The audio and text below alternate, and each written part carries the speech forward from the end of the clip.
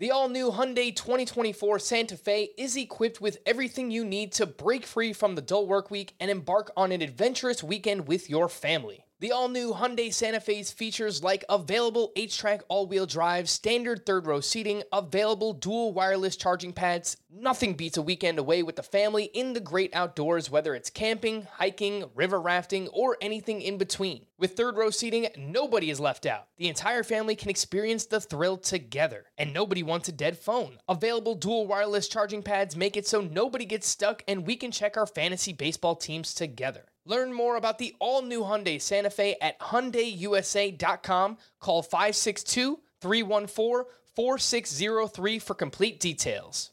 Welcome to the Fantasy Baseball Today podcast from CBS Sports. 1-1 pitch, fastball pulled and passed. Alvarez and toward the corner. Get out, Bob! Get out of here! Got a fantasy question? Email fantasybaseball@cbsi.com. Get ready to win your league. Where fantasy becomes reality. Now, here's Adam, Scott, Heath, and Chris. Welcome to your Wednesday show, March 4th. Adam Azer, Scott White, and welcome back, Chris Towers. Sorry we're inconveniencing you by making you be on a fantasy baseball podcast today. So, my friend Andrew Julian, who works at CBS Sports as a trending editor, was coming to New York. He's not a big New York fan, so I had to take the day off, take a little personal day, and show him around town. Represent New York. You know what? Good for you. Next time you have to do that, you missed the podcast, no problems with it. Now, let me ask you guys this. On the stupid-ometer, 0 to 10, 10 being extremely stupid, how stupid would it be to take 2 second basemen in your first 4 picks? It depends. Did you also take 2 starting pitchers with your first 4 picks? I mean, if it's Scott White, you probably took 5 starting pitchers with your first 4 picks, but, I'm just saying. I suppose it depends on who the second basemen are. They're if pretty it was good. Marco Scutaro and Nick Punto, it would be really, really stupid. They're not even playing in baseball anymore. Scott's Tout Wars team. Ketel Marte round 3, Jose Altuve round 4. Ketel Marte will be an outfielder. That's a 15-teamer, right? It is. Yeah, so you're talking about, in the 40 to 60 range for those two. It wasn't like you took Ketel Marte 24th overall or something. I was just looking for the best bats, and getting Jose Altuve with my round 4 pick in a 15-team league. I don't care if I already had second base filled. Yeah, it's pretty good. The next hitter was Matt Olson, or was that that was the next hitter, Matt Olson, and then Moncada, Chris Bryant. Good job, Scott. All right, we'll talk about your Tout Wars team in a moment. It's today's sleepers, mostly in the second half of the episode. Remember to check out the time codes. I'll help you out. I'll let you know where certain things are. Not everything in the show, but certain things in the show are. So I'll ask you for your favorites 2020 sleeper. Also, I'm going to put the link to the Facebook group. Please join that. That'll be in our episode description as well. So, Scott, if you had to pick one, who's your favorite 2020 sleeper? If I had to pick one, it's Mark Canha, which I think I've voiced on many occasions. And although it never seems to go this way in the drafts I'm a part of, he certainly goes in a range where I think I could fairly call him a sleeper. I'm sure it's gone up a little. Let me check. 249 overall now. The official ADP is 271, but 249 is where he ranks in ADP. So that's, I think, the latest you could hope to get him. But I usually end up having to take him like in round 13, 14 of a 12-team league. And I'm still happy to do it because he was basically Chris Bryant for the time he was starting last year. Okay, you took him 187th overall in your Tout Wars lineup last night. Tout Wars is an industry expert. This one's mixed league. Industry expert, mixed league draft, 15 teams. It's Roto. And Scott took Canha 1 round after Kyle Tucker. This was the 13th round, 187th overall. Brian Reynolds, Mark Canha. Those were Scott Kingery, Wilson Ramos. Those were the only hitters taken in that round. Everybody else was a pitcher. Because they didn't get the good ones like I did. Yeah. Now, question though, I see Yasiel Puig went a little bit later. Who would you rather have? And Justin Upton. Who would you rather have, Canha, Upton, or Puig? Canha. Well, really, maybe you made a mistake. Maybe you made a mistake. No, maybe you said, oops. I didn't make a mistake. No, for me, it's not close. I mean, Puig doesn't have it's not close. Come on. Well, if Come Puig had a on. team, it would be close with him and Canna. Because If Puig can had a contribute team, it some would be steals. him and Roto. In head-to-head, it might be Canna. But if Puig had a team, there aren't a lot of guys who can steal 20 bases and hit 25 homers. Yeah, my Yasiel initial Puig's one of rankings them. when I didn't know Puig would have trouble finding a job had him, I think, 4 or 5 spots higher than Canna in my outfield rankings. So that's fair. But even if Puig signed today, when is he going to be ready? And are we sure that he'll sign with a team that wants to play him every day? Everybody kind of has their starting lineups penciled in at this point. So Colorado Rockies, sign Yasiel Puig, you cowards. I mean, Sam Hilliard. I think that the Rockies and are on the then Garrett phone right Hampson's now, already Chris. having a hard time getting in the lineup. 5 minutes in. Not even 4:30. All right, Chris, who's your favorite 2020 sleeper? Well, so I was worried that I was going to be talking about someone that I've talked about too much lately and that it might bore people. But since That's Scott what I picked did. Mark Canna, Yeah. He said I'm going to favorite. go with Mitch Keller. I am absolutely 100% all in on Mitch Keller. I wrote about it early in the week, and I think I talked about it on Monday's podcast. I'm all in on the Pirates pitching staff, specifically Mitch Keller, Joe Musgrove, and Chris Archer. They are all among my favorite sleepers after pick 200. But Mitch Keller, I think, just has absolutely enormous upside. He throws a 95-mile-per-hour fastball on average, which means he hits probably 98 pretty regularly. He's got one of the highest spin rates in baseball on his fastball. That's a really good thing. And his slider and curveball were really, really good last season. It was actually his fastball that got hit hard. And one of the things that the Pirates coaching staff, they got rid of Ray Searage and added Oscar Marin to be their pitching coach. And he's a real analytically savvy guy. And one of the things that both he and Keller have talked about is Keller needs to throw his fastball less. He needs to be less predictable. And it's 2020. That's what pretty much every pitcher except Lance Lynn needs to do. And so I think he's going to be very, very good. I'm extremely excited for him. So I put together a group of pitchers that are going to go in that range. And, I asked you guys for like 5-ish sleepers. So I had one plus these 4 pitchers. And, I like to get one of these guys. And maybe if the price is right, I can get 2 of these guys. But Michael Kopech. Yep. Mitch Keller. Brendan McKay. And Dylan Cease. And Cease stands out because he, unlike the others, he walks a lot of guys. He did more than 4 walks per 9 in the minors, more than 4 walks per 9 in the majors. But he still can be really, really good. But that's an issue there. McKay and Keller, similar issues. They had high BABIPs. Keller had a 475 BABIP last year. That's probably a little unlucky. He got hit really hard, but yeah. And Yeah, McKay got hit even harder. If you look at his expected stats, I mean, with all those strikeouts, they come out looking good for Mitch Keller. He has an ERA over 7, and it was a small sample size. I mean, obviously that contributes to the ERA being so high, and maybe it doesn't even make sense to look at expected stats when you're talking a sample that small. But the point is, there's a lot of talent there. Yeah, there's a lot of talent with this group of 4. And McKay and Keller, though, they had the same problem in that third time through the order. And again, it was small sample sizes, but they were both terrible. Opponents hit over 400 against them third time through the order. And for McKay, that was only 3 2/3. I don't even know if there's anything worth looking at there. But if I give you those 4 pitchers, Kopech, Keller, McKay, and Dylan Cease, Scott, how would you rank them? Well, I go with the ones who look like they have a job right now. And Keller would be a distant number 1 for me because I feel like he showed more in the 11 starts he made last year than Cease did. But Cease, of course, has a lot of upside too, so he would be number 2 for me. I think I would go Kopech over McKay.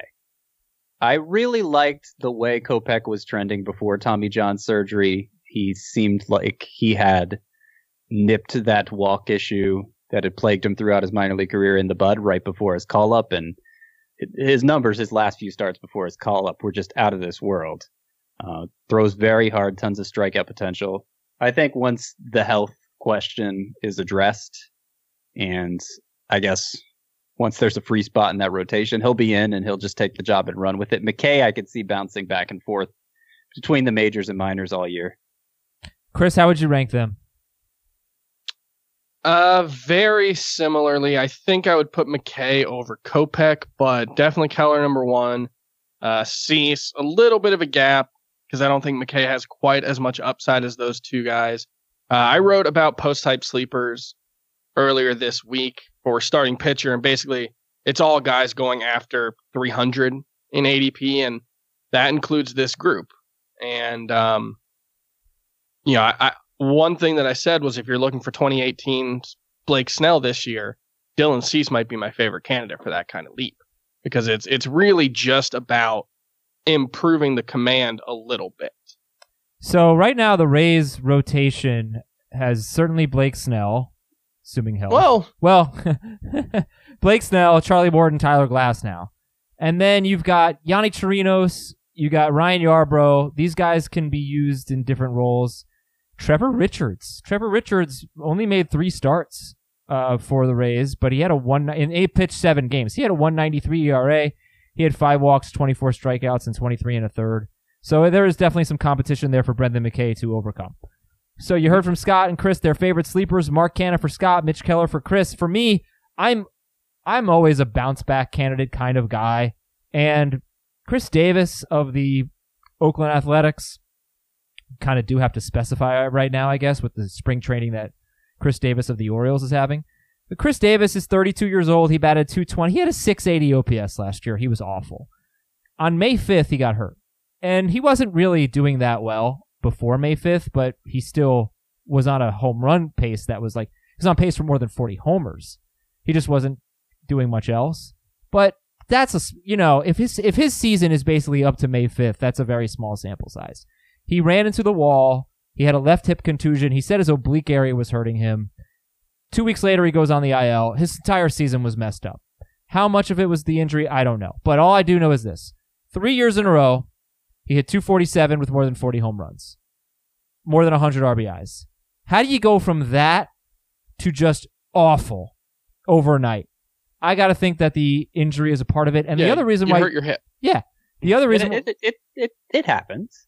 It's happened to a lot of players in baseball history. This is terrible. 700 sub 700 OPS. That's like hard to believe. Yeah. I mean, I guess the other Chris Davis. If you're specifying 40 plus home runs, I don't know that that's happened a lot. But if you're saying this guy went from being a great power hitter to just not even playable from one year to the next, there have been plenty of those guys. It's worth noting he's 32 years old, so it wouldn't be out of the question, but I 100% agree with you, Adam. I think he still had like a 260 ISO before the injury. I think he's an obvious call there.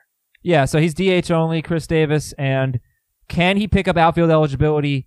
So he played 4 games in the outfield in 2019. You need 5 on CBS to gain eligibility within a season. You need 20 games to keep it next season. But all 4 of those games in the outfield were in National League parks. And 3 of them were before the injury, only 1 after the injury. It doesn't look, unless he plays in the outfield in a non-interleague game, all he has to do is make an appearance there. He doesn't have to start or anything. It doesn't look like he's going to pick up eligibility in the outfield until, at the earliest, the All-Star break. More likely into August. Yeah, so plan on Chris Davis being DH only for much of your season. All right, guys. We're going to do an extra show this week. We're going to do a separate mailbag podcast.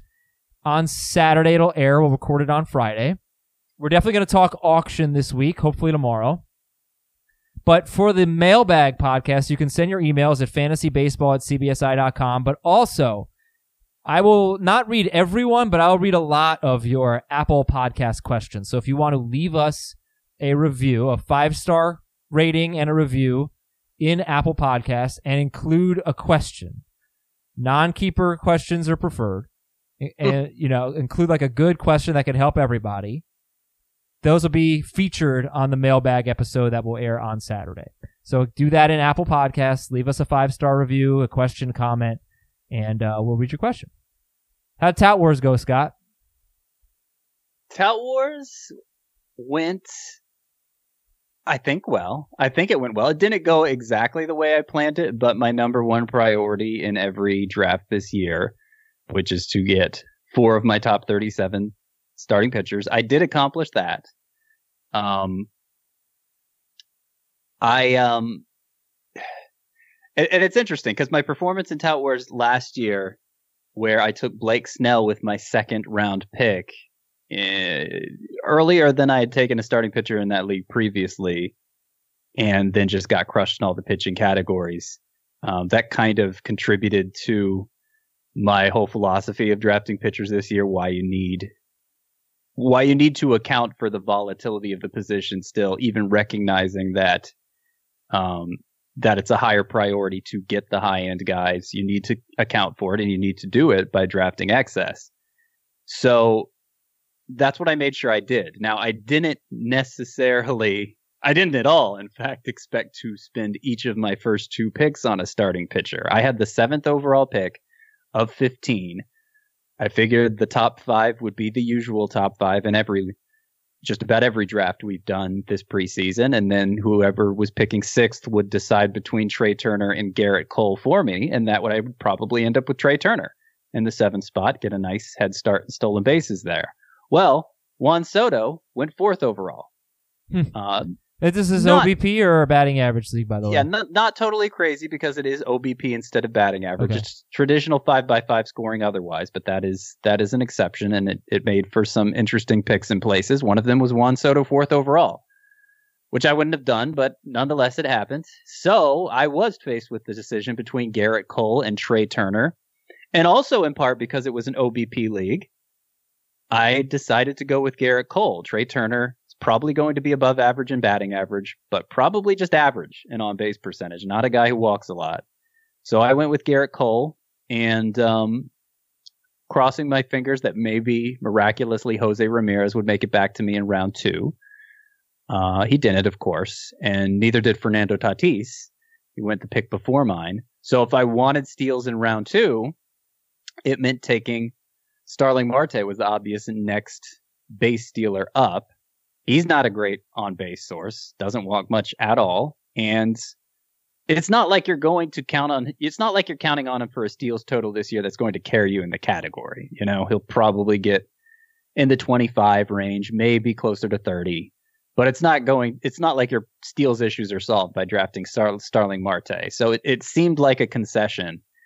And yet if I was just drafting a pure bat, there were enough of those that I knew I could get a good one still in round 3. I wasn't sure how starting pitcher was going to look in round 3 of a 15-team league with Chris Sale being removed from the equation.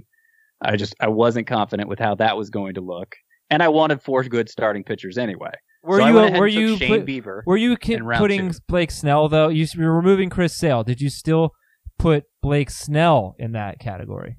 I still have Blake Snell in that category. I am not as high on him as other people seem to be, though. I think I've drafted him in 1 league so far. But obviously, this wasn't the stage where you consider Blake Snell. I would consider Blake Snell probably as my 3rd starting pitcher. But Shane Bieber was there, so I took Shane Bieber. Okay. And those were my first 2 picks. Now, Bieber. Having 2 starting pitchers that high end, I think freed me up to really go after hitting for a few rounds. It turned out it wasn't just 1 round. It wasn't just round 3 where I could still get a high-end bat, which ended up being Ketel Marte, who's not a 0 for steals, by the way.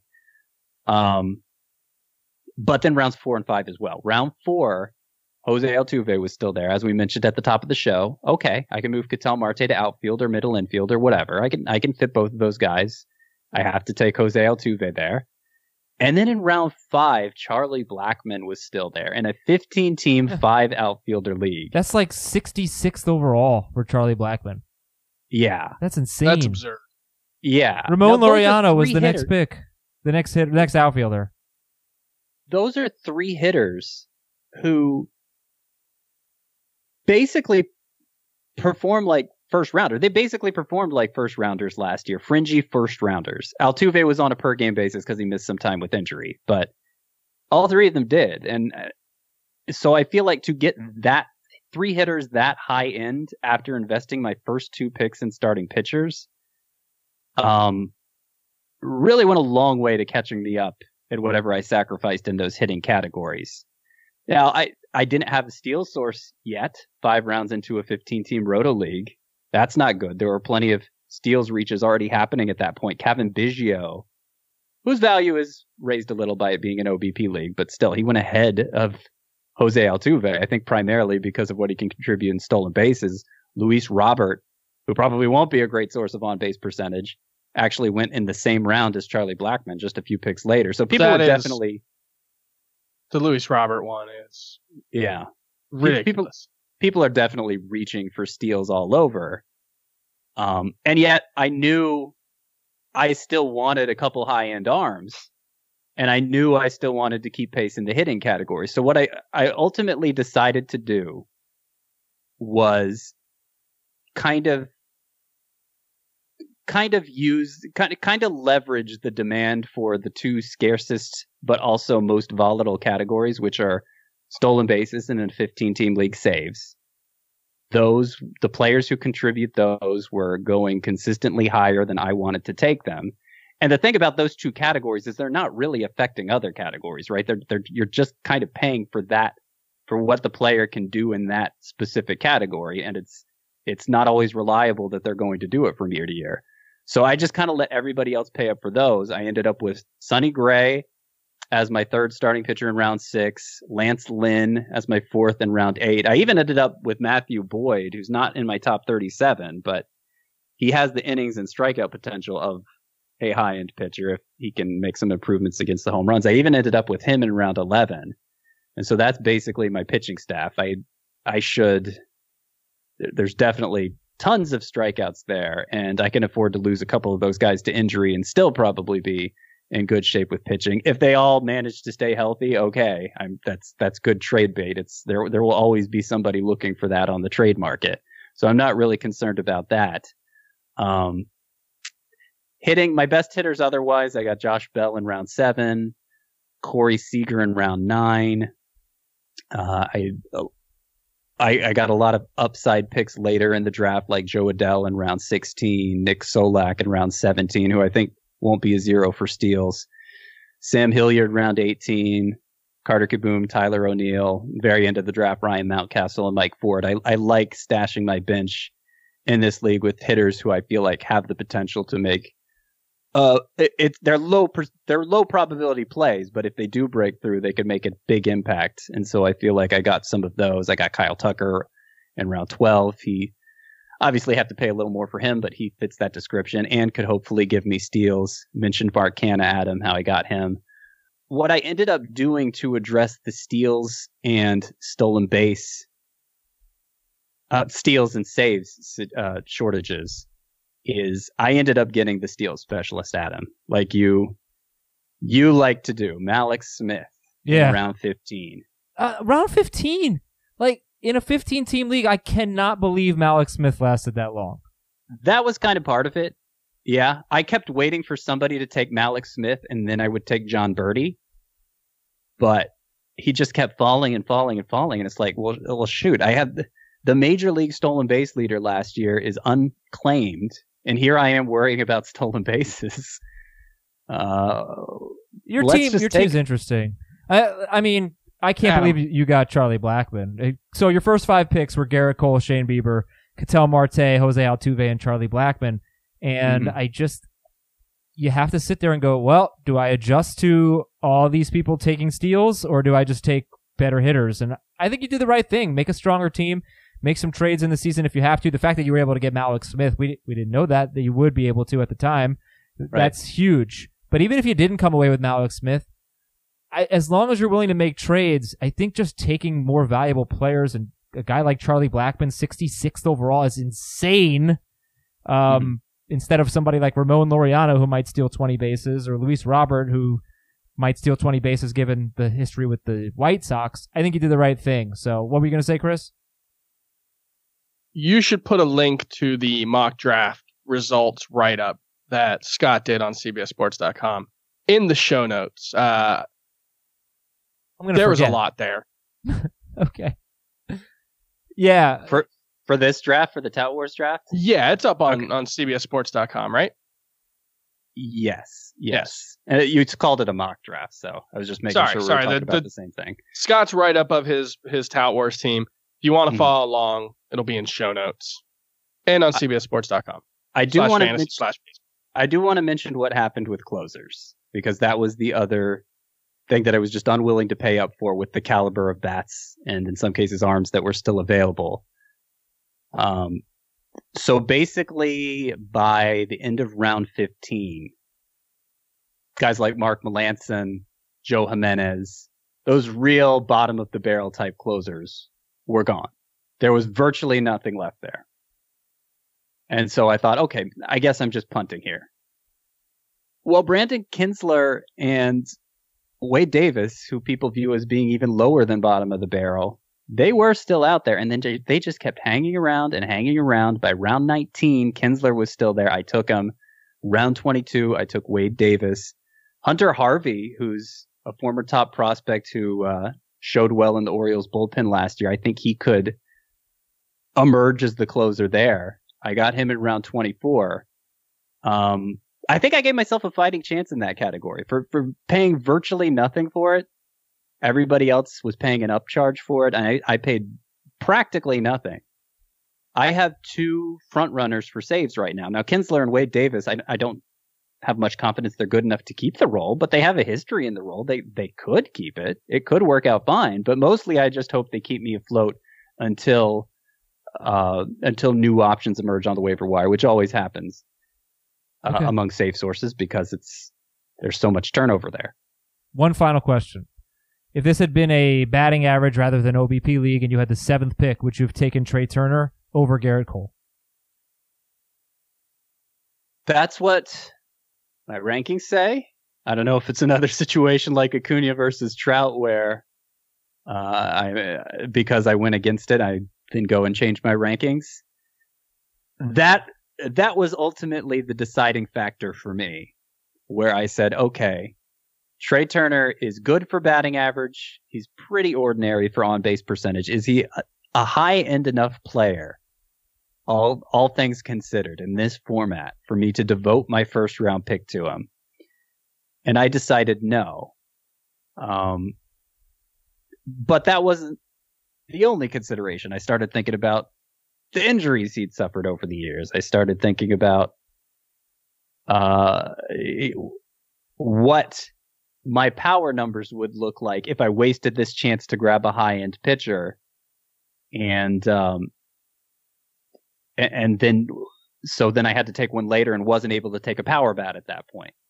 So there were a lot of things that factored into it. I think if it's a 12-team league where the player pool's not going to be stretched as thin and it's batting average, I probably would take Trey Turner over Garrett Cole just so I could relax about the stolen bases. But it's a close call. All right, good luck, man. I like your team. Let's see how it does. News and notes, Justin Verlander pitched, so it looks like he's in good shape. No issues there. Blake Snell played catch, making progress, I guess. The Brewers are close to signing Christian Yelich to a long-term deal, which will seem to be kind of a steal. Yeah. AJ Puck has a mild left shoulder strain. Where did AJ Puck go in Tout Wars PUK? He went 17th round, first pick of the 17th round. I don't want to do the math, but he went just ahead of Adrian Hauser. 16 times 15 plus 1. Let me check. Yeah, we could probably do that. 241. Oh, I was like right there. I was about to say 241. He went right ahead of Adrian Hauser and Chris Archer and Anthony DeSclafani. Scott, what do you think about those four? Puck, Hauser, Archer, DeSclafani. My favorite is Hauser. My second favorite might actually be, now that there's a health issue for Puck, it might actually be DeSclafani. But Puck is, if you're going for upside late in a draft, Puck is the better choice there. Boo. And Adam Eaton Chris likes Archer. Left with hamstring tightness. And he might be like a leadoff man for the Nationals, at least against righties. So it's going to be an opportunity for someone in Washington. Spring training notes, risers and fallers. Are there any big spring training risers so far? Well, we've never seen Lewis Brinson get off to a really good start in the spring and then struggle come regular season. So I think Lewis Brinson being awesome has to be at the top. Yeah, batting .429 entering Wednesday. Yes, he was the star of spring training last year. Marlins outfielder Lewis Brinson. For like the first week, he was the star of the first week of spring. Oh, is that it? Yeah, he had 5 home runs in his first 7 games. Then I think he ended up with like 24 strikeouts and 3 walks or something. Yeah, I took him in Tout Wars last year because it was early in spring training. But I mean, for upside for my bench. You don't want to take too much out of spring training stats to begin with. You definitely don't want to take too much out of spring training stats after a week. Mm-hmm. It's something to watch with every single one of these guys. Chris Davis, with a C. You know, he added 25 pounds of muscle this offseason, which is a lot. To his eyes. That's a lot. That's a lot of muscle. They all went to his eyes because he has 6 walks, 1 strikeout. Of muscle. I may have mischaracterized it. He gained 25 pounds, mostly through strength training. It's a lot. It's a lot of weight to put on. But he said that the idea was that it would help him hit for power more easily and more naturally and not have to kind of stretch for it. Now, I didn't think that Chris Davis ever really had to stretch for power. I thought that was his whole thing. It was more of a mental thing from what I understood. Like he had the confidence that he didn't have to overswing now. Mm-hmm. Maybe. Okay. I really, for me, Ian Happ is my favorite spring training riser. Cubs outfielder batting .467. With 2 home runs so far, 1 walk, 1 strikeout. This is entering Wednesday. And, did some pretty good things last year in a quiet way. Post-hype sleeper Ian Happ. Will he be a regular player for the Cubs? He'll have to win the center field job. And, we'll see what happens with Albert Almora, who's probably a better defender than Ian Happ, although he's been even worse as a hitter. So we'll see. I think that one's going to come down to the wire. And I think both will play. Almora met with a hitting specialist, I want to say, this offseason and made some swing changes. And he did that last offseason too. I bought into Albert Almora as a sleeper last year, and he keeps trying. Good.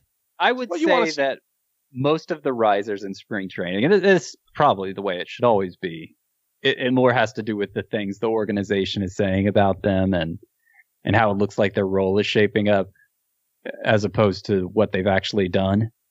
And for me personally, the biggest, and I think what I've seen in drafts reflects this, the biggest is Josh James of the Astros, who looks like he has the inside track on the 5th starter job. He averaged almost 15 strikeouts per 9 innings. I think it was like 14 and a half strikeouts per 9 innings as a reliever last year after a really strong minor league showing the year before, but walks were high for him. Made an adjustment to his delivery. He's more linear to the plate now, he says, and should mean more strikes. If you put that kind of strikeout potential in the starting role and you take away the walk concerns, I mean, what are you talking about?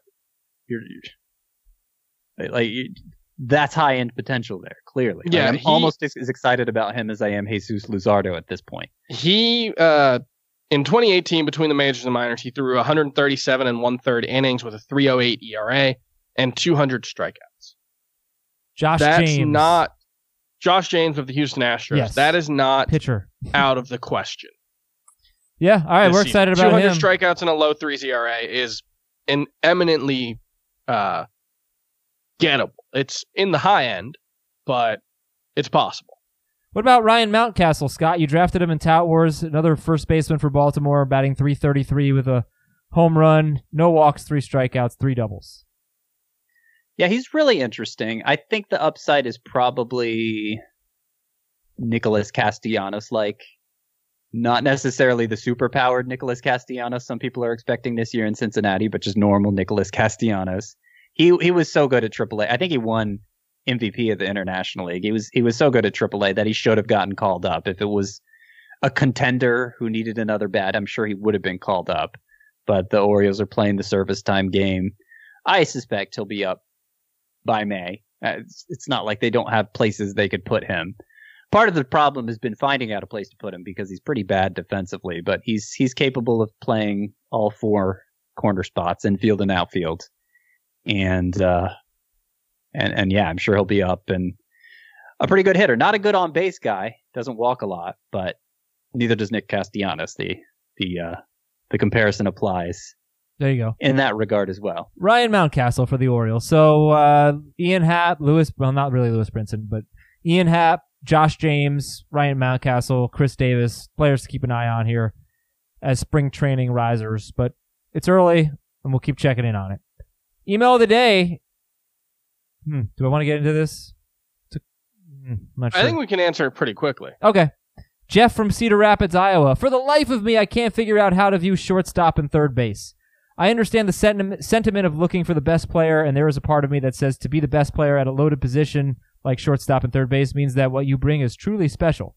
There's another part of me that says because third base and shortstop are so deep, I can find someone at another position who can bring to the table what a Francisco Lindor or a Nolan Arenado can, and then I can fill in those two deeper positions with later talent that is far superior than the talent taken at other positions.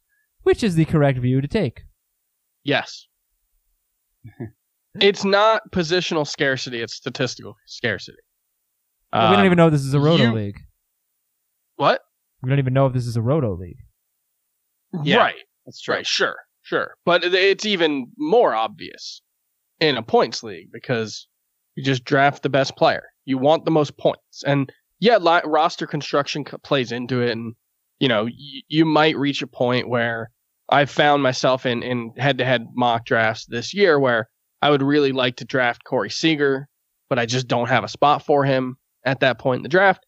You run into that issue. But at this point, as Scott has said many, many, many, many, many times, there's enough hitting. You don't really need to worry about the positions.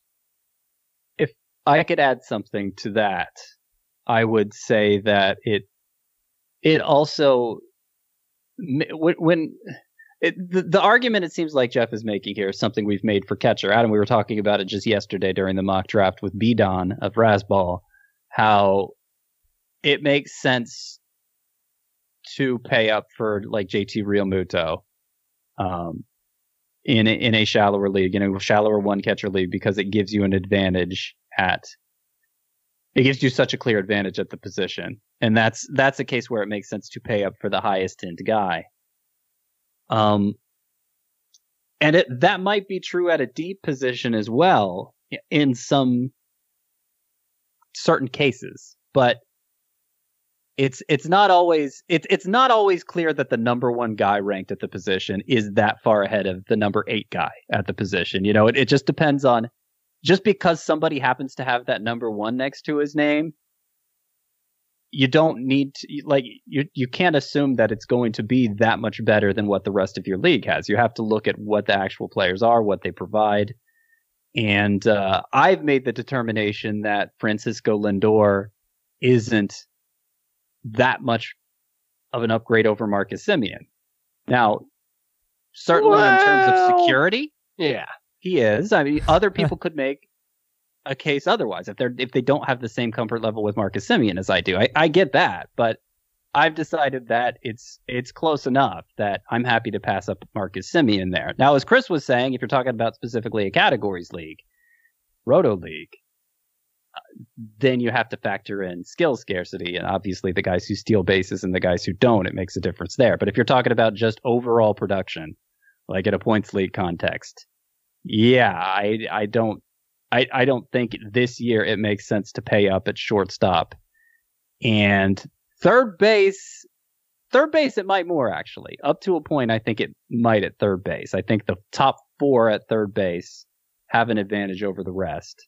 But beyond that, if you're talking about Rafael Devers versus who's number 4? Eugenio Suarez, Jose Ramirez. Okay, well, I'll tell you who's number 1. SeatGeek is number 1. The best ticketing app. It is not even close. Other ticketing websites, they make getting to the event difficult, and it seems like they're doing it on purpose. They don't care. They're so big, they can get away with not caring about the customer experience. But SeatGeek really cares about the customer. They make it a great experience. They prove there is a better way, and they put all the tickets that you're looking for in one place. In an industry that tends to stagnate, SeatGeek decided to stand out from the crowd. And you better believe that I got the SeatGeek app on my phone. And you better believe that everybody I know, I've told them, hey, yo, you want to go to a game? You want to go to a concert, comedy, theater, whatever? you get the SeatGeek app. It's the best way to go, and we'll save you some money. How about a promo code? $10 off your first SeatGeek purchase with the promo code FANTASY. So you get the app. It's got over 50,000 5-star reviews, by the way.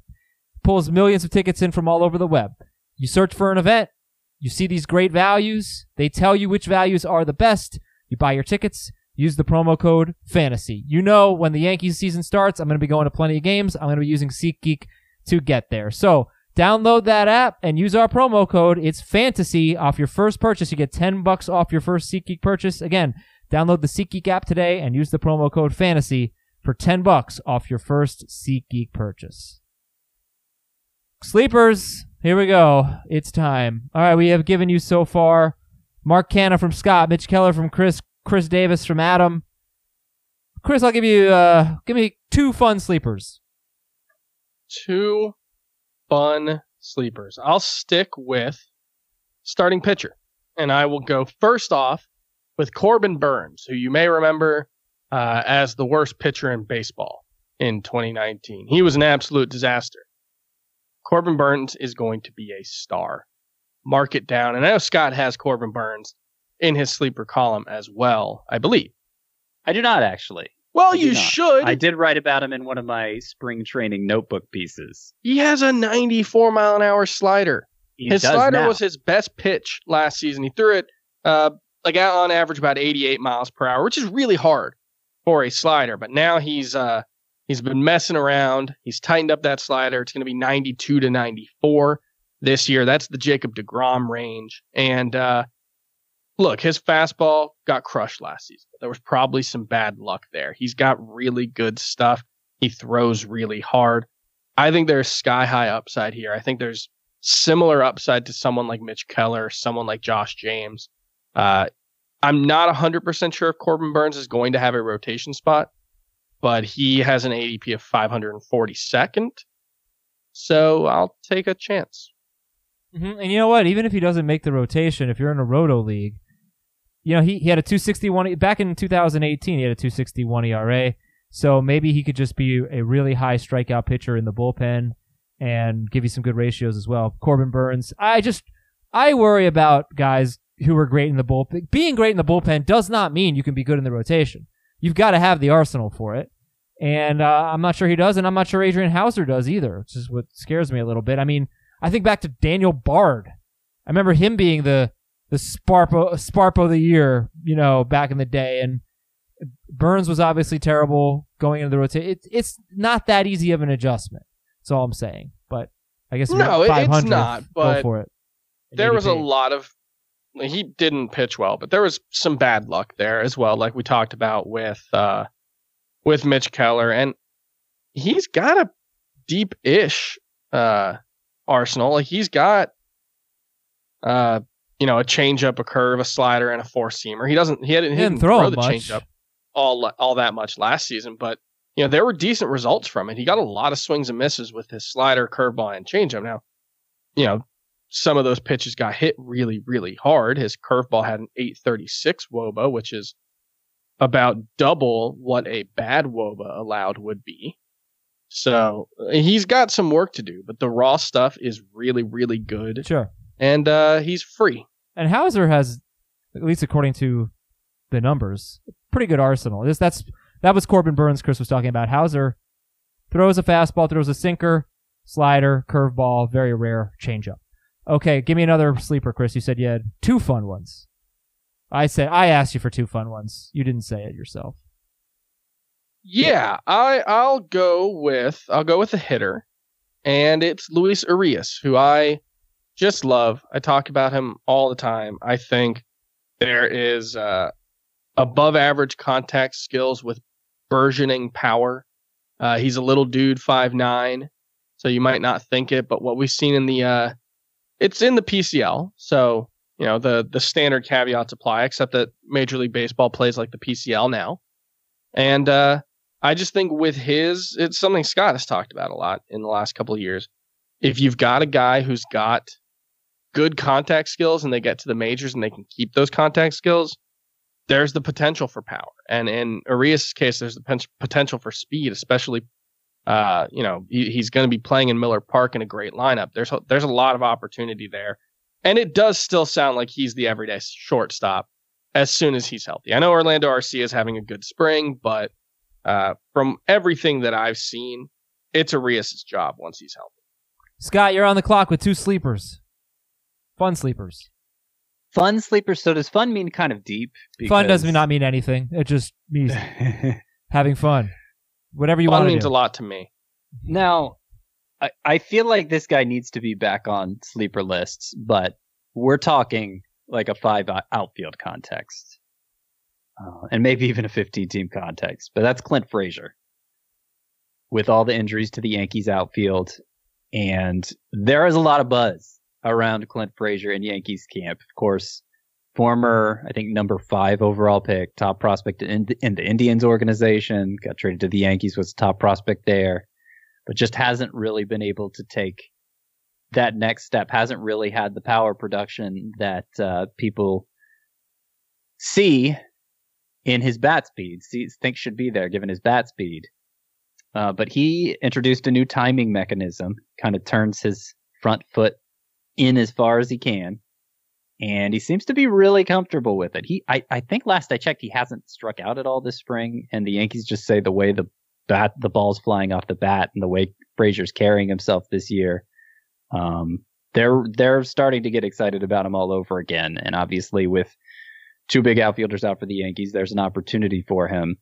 Now it's interesting because there are a lot of sleepers for the Yankees as far as I'm concerned. Luke Voit, to an extent, we could call a sleeper. Miguel Andujar, who's been playing a lot of left field this spring. I thought he'd be mostly first base, but it's actually been a lot of left field.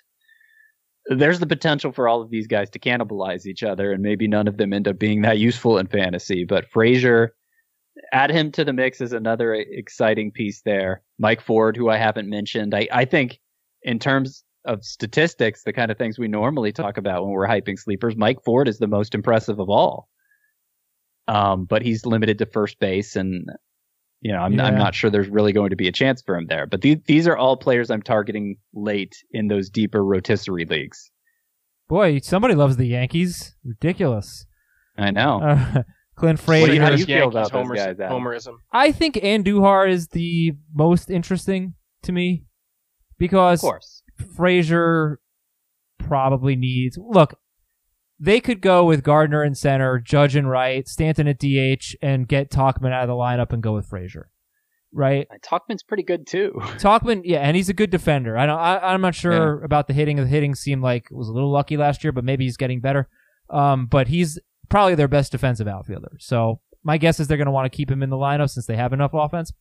But the Yankees are an extremely injury-prone team, it seems, and Frazier's, I'm not going to draft him, but certainly he's the guy that I run to my waiver wire to get. Well, I might draft him if when we find out the timetables, I guess, for Stanton and Judge. But right now, it doesn't seem like they're going to be out for that long. I think I like Andujar a little bit better because he can play around the infield as well. Yeah, 6 walks, no strikeouts for Clint Frazier so far this spring. That's probably meaningless, but I still think it's noteworthy. And they never want to trade him, but maybe he'll get some value back, and maybe they will trade him. Maybe they need a pitcher with the Severino injury. So Scott said Clint Frazier. He said a lot of guys, but officially it was Clint Frazier. Give me a sleeper that a lot of people are going to draft. Okay. Let's say Alex Wood. There you go. Alex Wood, I got in round 20 of Tout Wars draft last night. I mentioned my top 5 pitchers. He's number 6 for me.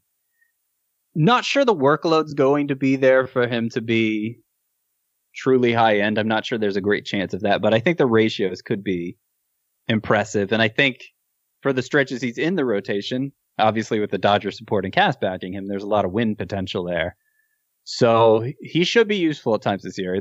It sounds like he already has the 5th starter job locked up, at least until the Dodgers want to cycle through somebody else, as they're known to do. He said he wouldn't have signed with the Dodgers if he wasn't given those assurances. So Alex Wood is convinced he's in. He spent the offseason, or a big part of it anyway, at Driveline Baseball. And doing some of their training regimens and working on his mechanics, got his velocity back up is the point. He's throwing closer to like 93 now than the low 90s where he usually is, low 90s, high 80s. And the last time he was throwing that hard was the first half of 2017 when he went, I think it was 12-0 with like a 1.75 ERA and a ton of strikeouts. Really exciting stuff. So he hasn't shown much, the little he's pitched so far this spring, but I'm not letting it dampen my enthusiasm. There's a lot to like about Alex Wood, especially in a range of starting pitchers where none of them are particularly bankable anyway. Okay, so you mentioned Driveline Baseball. I just want to read an email that we got. It's from, crap, I don't have a name here. I'll get the name. Dear Luis, Sonny, and Trevor. Reds pitchers, yes. I feel like it isn't getting talked about much or at all when it comes to the Reds hiring the guy who founded Driveline Baseball as their pitching coordinator. Do you feel as if this could have an effect on their pitching and they will have an Astros/Rays type of effect when it comes to getting the most out of their pitchers? Well, Trevor Bauer is like Driveline Baseball's poster child, right? I believe he's their mascot. Yeah. Yeah. So he's, I'm sure having greater oversight could help him, but they've already done a lot with him. And the Reds have already done a lot to fix Sonny Gray. I'm not sure on the high end. I'm not sure there's much room for those guys to improve. But I think where we could see an impact is maybe on some of those fringier types. Maybe somebody like Anthony Desclafani, maybe a Tyler Mahle. Yeah, and then they, Driveline specifically seems to specialize in increasing velocity, which would help anyone. Although, with someone like Luis Castillo, it doesn't necessarily seem like there's that much that he could gain. He's already one of the hardest throwing starters in baseball. But, they also specialize in like pitch development. They use the high speed cameras and the spin rate machines and all those fancy gizmos. And that's something that Trevor Bauer's talked a lot about, that, when he's working on pitches, that's where he does it. And so, with someone like Luis Castillo, if he could get that slider to take a little bit of a step forward, that wouldn't be insignificant. Oh, it'd be huge. Yeah, it'd be great. I think that's kind of, he reminds me a little bit of Severino, where Severino added a third pitch and became like awesome. And yeah, he's kind of the opposite of Severino, or the opposite of like Michael Pineda. Yeah, where they had the great slider and added a changeup. Yes, the great changeup and needs to add that slider. Yes, in that sense, yes. But which the guy's seems name, like the easier thing to do. You would think so. The guy's name is Kyle Boddy. He is the Driveline founder. He's not their pitching coach. He's their pitching coordinator. And Andy Wilson is the person who sent in the email. So thank you for the email. So far, you've heard about Mark Canha, Luis Arias. Mark Canha. Who was the guy that? Mitch Keller, Luis Arias, Corbin Burns, Clint Frazier, Alex Wood. Let's get a couple more. Chris, give me another sleeper. Well, I guess I should pull up my actual sleepers column and go through that. And while you do that, I want to clarify something. Sorry. I said that Miguel Andujar was my favorite sleeper of all those Yankees that Scott mentioned. I think you also mentioned Luke Voit, and he is he would be the highest ranked of all those guys, obviously. But Voit is kind of forgotten. Before his IL stint, he had a high 800s like an APS. Close to 900. Yeah. So he's not going to give you a good batting average, but he walks and he homers and he plays in a little league park. Okay, sorry, go ahead, Chris. Yeah, Voit is actually on my sleepers list, and he was hitting 280, 392, 493 before the hernia in late July. That would be really, really good. It was a little less power than we thought, but it was a 30-homer season pace with nearly 200 combined runs and RBI. I think he's quite good. I'll go with someone who's going around top 100, and that's Corey Kluber, because I don't play by your traditional rules when it comes to sleepers. I think anybody can be a sleeper. I think the number one pick can be a sleeper. That's how I play. And basically, maybe it's because number two could be Mike Trout at number 2 is a sleeper. Yeah, not number 1. Maybe. So, anyway, Corey Kluber is, I think, being really, really discounted. It actually seems like his ADP has continued to slide. When I wrote my sleepers column a couple weeks ago, it was like 90th overall. I think it's gone down from there even. And I don't know. It's possible that the 1 month we saw last year just represented the end of Corey Kluber's career. But keep trying to tell you, it was more than that. It was the end of the 2018 season too. It wasn't, second though. half like, of that 2018. was, like, he had a mid 3s ERA. Sure, and I guess if he gives you a mid to high 3s ERA where he's going now, sure. That's a huge value. If he's still going, if he's still like a workhorse, yeah. Right, but and the thing I keep coming back to is he had a 5.06 ERA with 13 walks in his first, I think, 6 starts in 2017. Went on the IL with a back injury, came back, and was so good for the rest of the season that he won his second Cy Young. Now, there's no way of knowing if that's what would have happened last season. It's an unknowable conundrum. You know, he might have come back from that injury and just continued to be bad, in which case it would definitely make sense to write him off.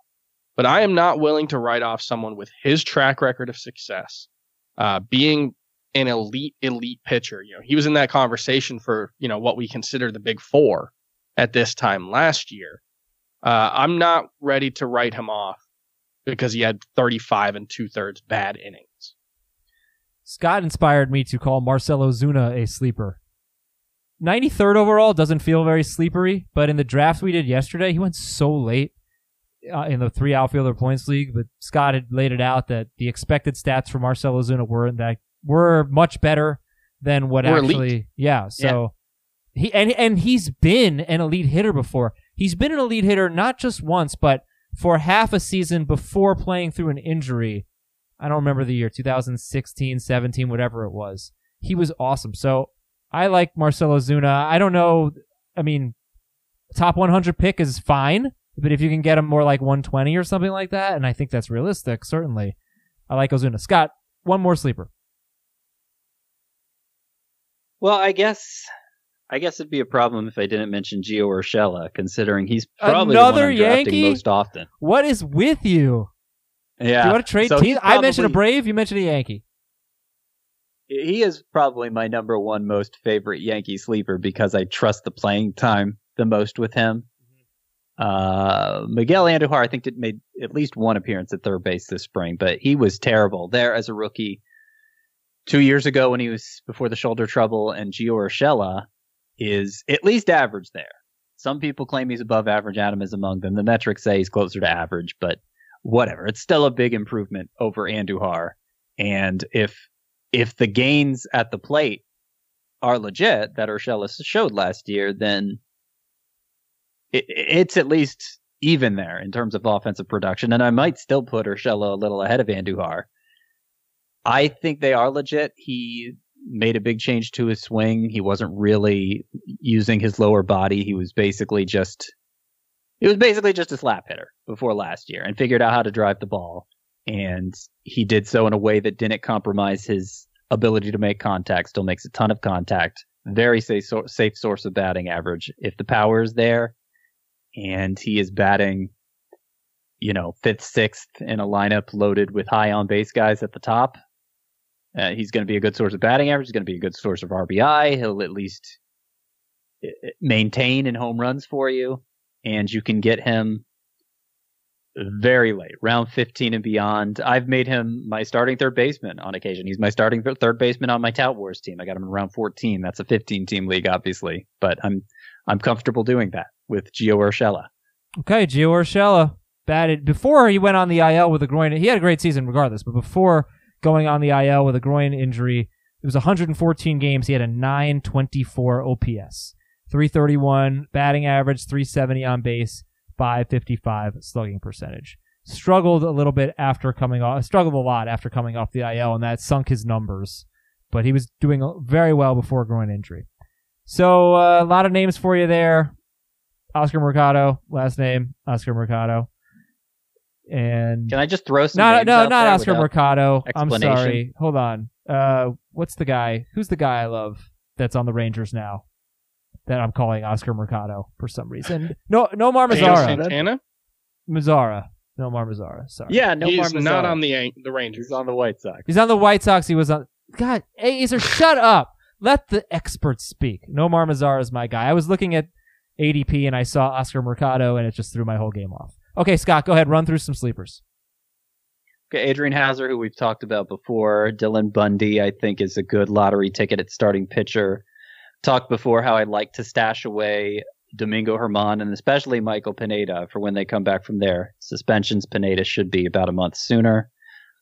In the outfield, if Sam Hilliard is even just the better half of the platoon for the Rockies, he's a guy who had 42 home runs and 24 steals between the majors and minors last year. So he could be impactful and give you some steals late too. Mike Yastrzemski, I'm hopeful for more bats from him. Dylan Carlson has been a prospect making waves this spring. Both him and Tyler O'Neill, I think, will get significant time in the Cardinals outfield this year. O'Neill, I think it was my 25th round pick in the Tout Wars draft. Carter Kieboom, who isn't off to a good start this spring, but he's the favorite for the Nationals' third base job, also eligible at shortstop, big prospect. I drafted him in Tout Wars. Alec Baum seems like a good draft and stash for the Phillies, having a great spring, good on-base guy, good bat skills overall. I could see him taking over in the first third of the year at third base there. Evan White, another cheap first base option. Nate Lowe, if he breaks through for the Rays. Nick Solak, mentioned him, good on base guy. He's DH only right now, but he could play second base, third base, outfield. He could end up being eligible at a few positions, and he could end up being a decent contributor in both home runs and stolen bases. Nick Madrigal. He may not win the job in spring training, but he'll eventually be the White Sox second baseman this year and should be a decent source of steals. And Tom Murphy, big power hitting catcher, who should be the primary option for the Mariners now. Magical. There are some team names, I feel like. Magical. What was the Lucky Charms? Were they magical and delicious? Magically delicious, Magically delicious. Magically, yeah, not quite. I always think, I was watching the draft coverage when the White Sox took Madrigal a couple years ago, and I always think of Harold Reynolds saying, Madrigal is magical. And just that he was able to get it out without stumbling, I thought was pretty good. And I always think of that. Madrigal, gals and guys. That perfect. You nailed it, Chris. And we're going to end it on that. Thanks for listening, everybody. Those were some really good sleepers. Appreciate it, guys. And we'll talk to you tomorrow with some breakouts and probably some auction talk. If not tomorrow, then on Friday for sure. Till then, I'm Adam, Chris, and Scott. Bye.